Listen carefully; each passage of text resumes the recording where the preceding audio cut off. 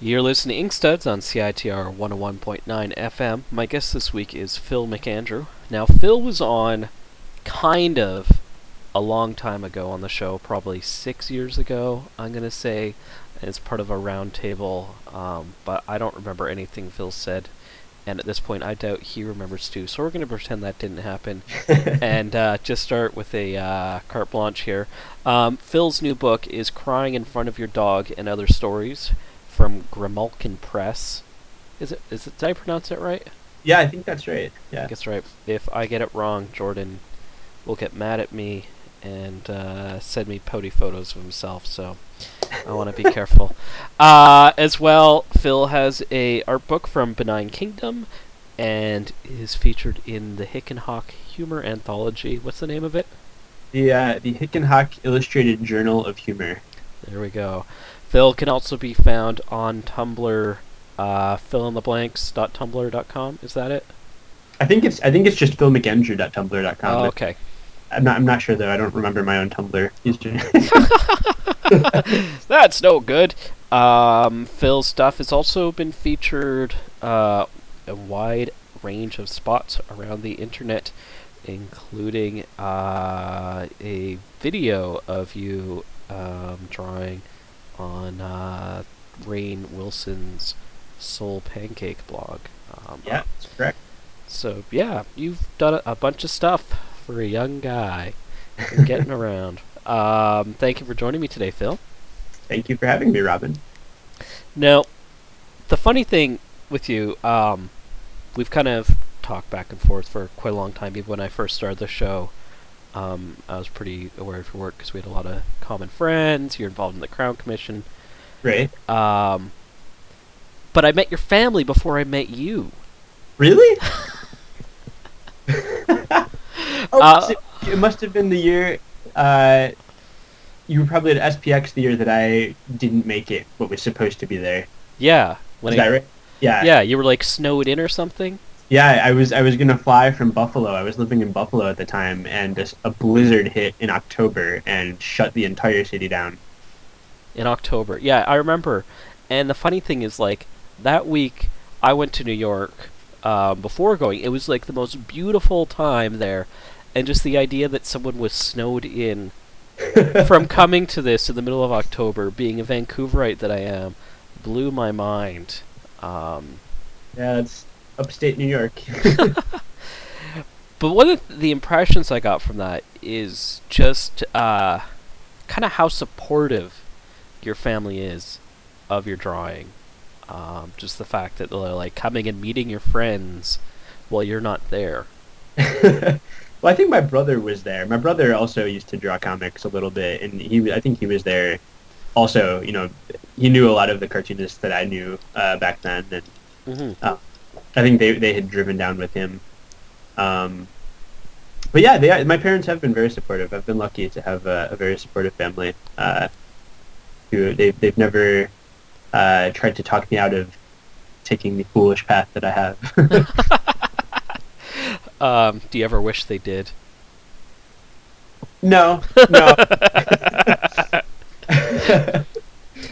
Now, was art a part of your childhood growing up? Because you mentioned your brother was drawing comics for a while. Yeah, I've been drawing as long as I can remember being alive. Some of my earliest memories are of drawing with my brother. So yeah, it's just something that I've always done, and I think my parents have always been very encouraging. What kind of stuff did you look at when you were a kid? I remember. Well, my dad is a newspaper reporter, so we always had newspapers in the house. So I was exposed to newspaper strips very early. And I also remember watching Sesame Street and just trying to draw all of the Muppets in each episode. Those are like my earliest drawing memories. Who's your favorite Muppet? My favorite Muppet, I think it's Rolf. Yeah? He wasn't on Sesame Street, but he's the best one, I think. Okay. When did you yourself start doing comics? Was that before you went to art school? Or did you you went to art school, right? I went to college and majored in illustration, but it wasn't like a real art school. It was just a liberal arts college. So I wasn't really surrounded in the. It wasn't. I don't think the typical art school experience. Mm-hmm. And that was in Syracuse? No, I grew up in Syracuse, but I went to school in Buffalo. Oh, okay. And so were you were in school when you couldn't come Right. to SPX? Yeah. So you would have been pretty young at that point, like what, 20, 21? Probably 20 or 21. And you'd been pretty actively involved, at least online, in the comics community Yeah, around that point? I'd been posting comics online for a while at that point, and had kind of just started doing mini comics. I think I may have had some stuff. I can't remember which year the first You Ain't No Dancer anthology came out, but that was like the first time I was in an anthology. I think was You Ain't No Dancer. How important for you was connecting with all these folks online? I'm presuming it was mostly through the Crown Commission message Yeah, board. it was awesome. It was huge. I mean, I think there were a lot of people that were kind of in the same boat as me, maybe, or maybe just a little further along than I was. You know, maybe having done mini comics for a while already or something, and I don't know. It's just cool to meet people that are doing similar things and that like what you do and you like their stuff. Yeah. It seems like the internet's been pretty key to everything you've been doing along. Yeah, I mean, I think the internet. I don't think I would really have much of a career if it weren't for the internet.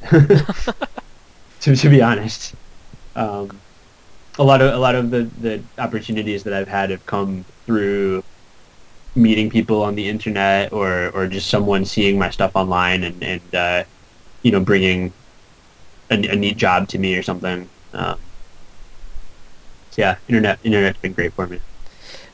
Now, a lot of the work you do, it's illustration. Has that always been a focus for you, or did you kind of want to do comics and illustration just came out of your ability to draw? I think when I was younger, my focus was more on comics. Growing up, I really liked comics, and when I went off to school, I was thinking, I'll major in illustration because that's probably an easier way to make a living. But my master plan was to do comics. At some point, though, I think I really kind of fell in love with illustration, and now I probably do more illustration. Certainly, more of my income comes from illustration than from comics. Mm-hmm. What kind of illustration work do you tend to get? I used to do a lot of just editorial stuff for magazines and newspapers, but recently it's been a pretty wide variety of things. I mean, I've been doing all kinds of stuff lately. Now, there's two particular artists I want to talk about as far as like you developing your style, because and you've mentioned them online before. Is Ralph Steadman and Ron Searle. Yeah. And I want to talk about like the impact that seeing their work had on you. Well, yeah, go on. No, like when did you first come across their stuff? I think in college. I don't remember exactly when I first saw Ralph Steadman's work, but I remember liking it right away.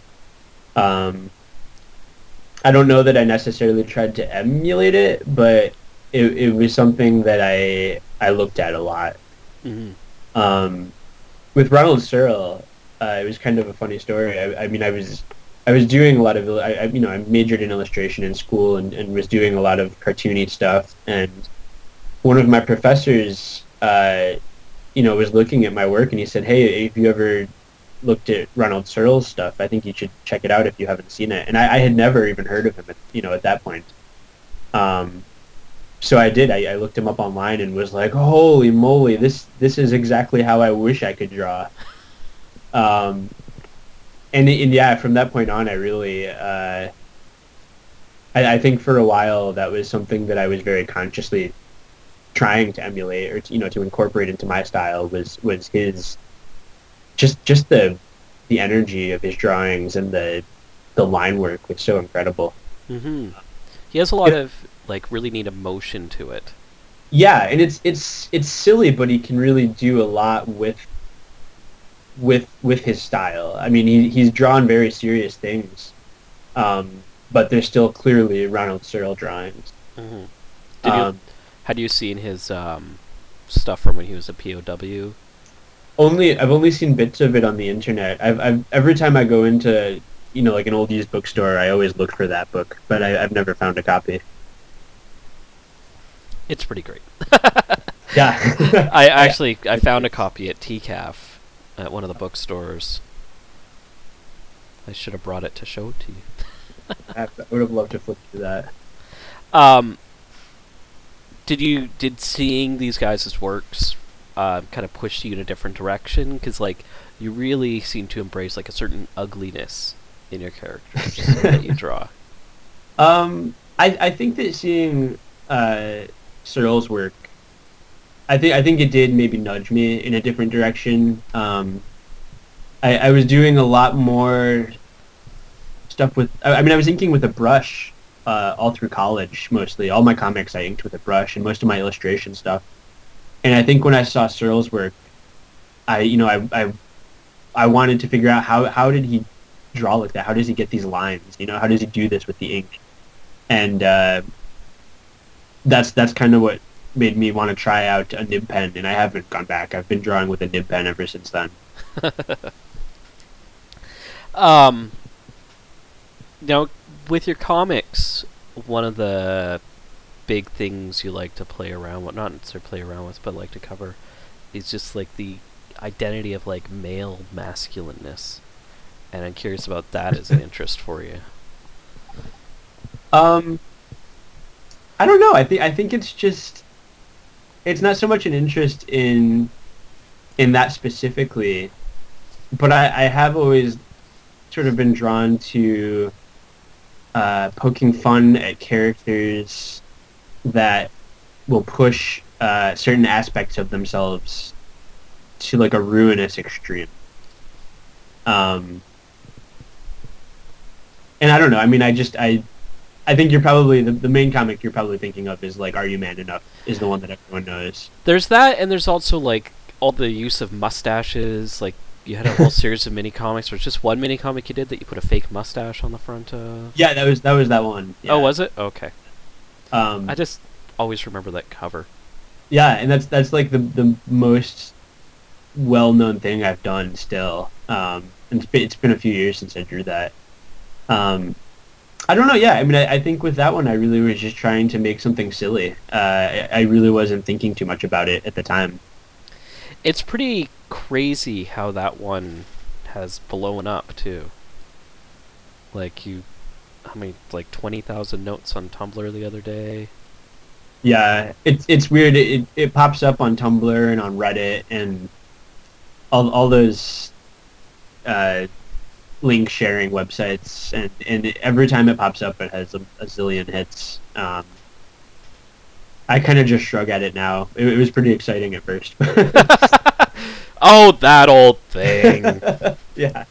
But one of the things about it that I seem to remember having a lot of challenges with is you weren't necessarily getting recognition, and I'm wondering about the importance of online recognition for artists when the work gets posted like that.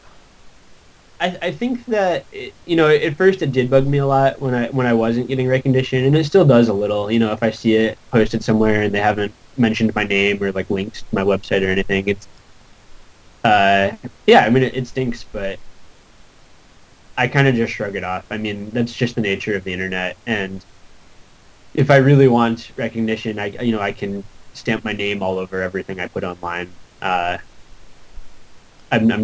I haven't done that yet. You just kind of get it out there. Yeah.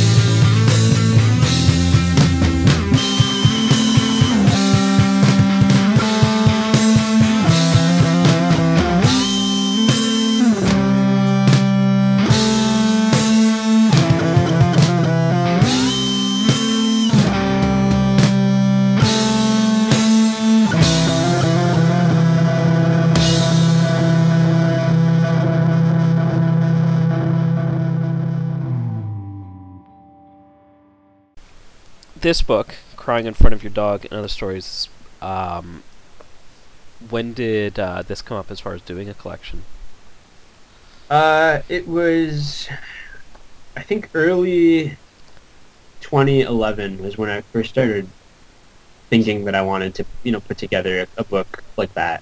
Mm-hmm. And then right around that time, I had been talking to Jordan at Grimalkin Press, and he said, "Hey, let's, I'll publish a book if you want to do a book." So I said, "Hey, all right, we'll do a book." And I knew I wanted to collect most of my mini comics that I had done, Mm-hmm. which the book does. But it's also it's only half of it. The other half is all new stuff, and it took me a lot longer to get the book together than I originally planned. But yeah, it was early 2011 was when I first started working on it. What were some of the challenges with getting it together? Well, when I first started working on it, I was thinking that I had about 100 pages worth of mini comic material, previous material, and I wanted to do 100 pages of new stuff to go with it. And when I first started, I was thinking, I'll do 2 or 3 longer stories, and that'll fill out the book. And I'd started thumbnailing them out and penciling them, and a whole bunch of things happened that distracted me from comics for a little while. There was, a death in my girlfriend's family, and then a bunch of... I was really busy with illustration work for a while, and I didn't touch the book for a couple months because of all that stuff. And when I got back to it, I looked at what I had done, and I was like, I hate this. I don't, I just wasn't happy with the work I had done on it so far. So I threw everything out and started over, and ended up doing a lot of just really short little things. But I really happy with how it turned out. I think that the second half of the book, the new material, is right now my favorite stuff that I've ever done. It stands out in the book. I mean, partly because I'd read most of the stuff previous, the other stuff, but the neat thing about the new material is it feels really like meditative. Yeah. Yeah, I think I was definitely writing it from a different place than the older stuff. Most of the older things are just, I would just come up with kind of a long gag comic, and I was really just trying to be silly with those. The new stuff, I wanted it to be funny, but I spent a lot more time writing them and just kind of figuring out the way that I wanted those comics to work. Even though they're just short little things, I put a lot of time into them. Yeah, it seems like there's a lot more ideas in putting it together. And that was a big change for you? Yeah, I mean, the old stuff, I was living in my hometown, and I was working part-time at a crappy job, and I was just having fun with those comics. And the newer ones, when I was doing those, I was freelancing as an illustrator full-time, and I was living in Southern California, which is a wonderful place, but it's not really my ideal place to live. And I think that a lot of those comics was kind of a meditation on where I was, and just sort of my worldview, a more recent look at my worldview. I don't know. I was just thinking, because when you're in San Diego, you're also hanging out with David King a lot. Yeah, and I think that he influenced the comics I was drawing a lot, actually. Yeah. He has a very distinct, idiosyncratic style, which is very different than yours, but there's something about that thoughtfulness that he has. Yeah. Yeah, when I first started hanging out with him, I'd been aware of his work before I met him, but I hadn't really read a lot of it. I'd seen bits online, but I hadn't read his books until I met him. and they really kind of blew my mind. I mean, I loved them. David's a good friend of mine, but he's also one of my favorite cartoonists, and yeah, I think that hanging out with him a lot definitely had an impact on my sense of humor. Maybe, I don't know. Like Lemon Styles for me is just one of those really stand out, almost standoffish, amazing comics. Like I think quite a lot of that work. Yeah, I picked that up a lot and flipped through it. I keep it pretty close to my drawing table. Now, a lot of the pull quotes on your book mention pizza. What is it about Phil McAndrew and pizza? I don't know. It tastes good. Okay, maybe it wasn't that funny. Did you draw a lot of pizza, or just everyone knows you want pizza? I don't know. I mean, I think that pizza, it certainly has popped up in my cartoons a lot. I mean, it's the same with mustaches, where I don't personally like obsess over mustaches or pizza, but those are things I'm known for. I think just because it's easy to joke about that stuff. They're funny. Now, one of the things that's mentioned is your dad's photo, and I'd forgotten about that, of him interviewing Jimmy Carter, a shirtless Jimmy Carter, and I'm curious about that story. My dad, I think I mentioned earlier, my dad's a newspaper reporter, and I don't actually know the whole story, but I know that it was sometime in the 80s, and he was sent to interview Jimmy Carter. I think it was they were at a hotel, and he got there, and Jimmy Carter had just gotten out of the pool. So there's a photo of my dad walking next to Jimmy Carter, taking notes, and Jimmy Carter's in a bathing suit in a bathrobe. Could be so much more crazy. I'm sorry. I'm sure my dad has more of a story, but I don't know all the details. We talked a little bit about Ron Searle and Ralph Simon, but another thing you were doing for quite a while was really trying to promote other kind of contemporary illustrators. Yeah, I like to spread the love around. I think it's a good thing to do. And tell me about that, like the importance for you in community and like connecting with folks and telling other people about folks you're excited about. Well, when I first when I was in school and after I got out of school, and I was really thinking, I want to try to make a career as an illustrator and a cartoonist. A lot of my first illustration jobs were things that happened because of other illustrators that I had befriended, and they kind of, helped send work my way, or they tipped me off to something, or, just really people helped me out a lot. And, I wouldn't be where I am without the help of friends. And I think it's important to do that for others. I mean, a lot of the good things that have happened to me in my career have just been because I think because I've tried to be a nice guy. I don't know. What were some of the blogs that you had going? I can't remember the name. Oh, I had a thing. It's actually still going on Tumblr occasionally, called Ink Mountain. That's it. But I do that with Vicky Norino and Britt Wilson, and we just link to neat stuff, neat art that we find. Anyone in particular recently that's kind of blown your mind? Recently, well, I really love Mario Domo's comics. I think that he's great. Trying to think who else I'm all about right now.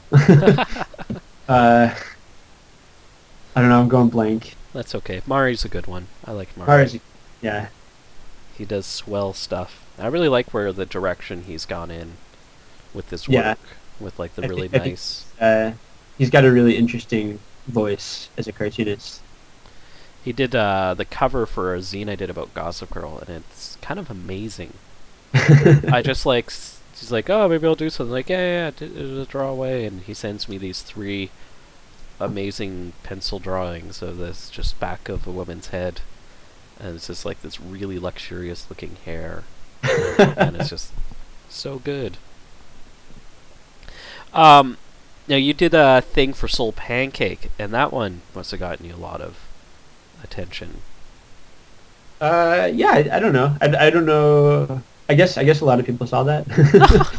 Well, it seemed pretty neat. You got Rainn Wilson tweeting about you. Yeah, it was. I mean, it was pretty cool. It was really fun to do that, and I think it's a neat thing to see. I mean, even for me, the first time I sat down and watched that video, it was an interesting thing. I had never watched myself draw before. Maybe tell listeners a bit about what you see. It's they I went to this studio in Los Angeles, and they filmed me painting for like, I don't remember how long I was there. It was like 7 hours or 8 hours. But they compress it into a time lapse thing, so the whole video is only like 3 or 4 minutes long, and you get to see me do this entire illustration in that time. Mm-hmm. It's pretty cool. You should check it out. It's cool. It's cool. Now you mentioned somewhere that you also did stuff for Cartoon Network. What kind of stuff have you done there? I very briefly. Most of last year I had my own a pilot for my own show in development at Cartoon Network. So that's what sucked up a lot of my time last year. It didn't end up getting picked up, but that's okay. It was a fun experience, and it was neat getting paid to work on work towards a pilot for a year. How much work was developed from it? Was there like a short cartoon? Or... No, it never got animated. I did I did a whole, they call it a Bible, which is like the guidebook for the show, just like explaining all the characters and everything. And I did a bunch of episode outlines and scripted out a pilot and did a storyboard, and that's about as far as it got. Do you feel that animation is other than the financial rewards of it, is like the direction your art would go into? Because I feel like looking at your more recent comics, it's just so like bare and sparse, and I wonder how that works. I don't know though. It's not something that I see myself. I mean, I don't plan on moving to Los Angeles anytime soon, and giving up comics to do cartoons. It's not something that I would say I'll never do, but I don't know. I'm having a lot of fun just drawing pictures right now. What do you are you working on more comics now that the books come out, or do you have time to work on comics right now? Most of the comics I've been doing recently have been things I've been sending into Mad Magazine. I do have plans to do another book of comics, kind of in the same vein as some of the stuff that was in Crying in Front of Your Dog. But I haven't started on that yet, beyond kind of scripting out a bunch of ideas. Yeah, I don't know. I mean, I'm doing a lot of illustration stuff right now at the moment. That's kind of what's keeping me busy. But I do plan to do more comics. And your Benign Kingdom book, that's all paintings that you've done? Yeah, it's just like illustrations and drawings. A lot of it is stuff that was just personal work, or things that were unpublished, or art that I did for illustration projects that ended up getting canceled or something. Just mostly a lot of unpublished stuff, and stuff that had only ever been on the internet and never been printed anywhere. Now, when you do, say, an illustration for a client, are you able to reprint that work so many years after, or is it just all gone for good?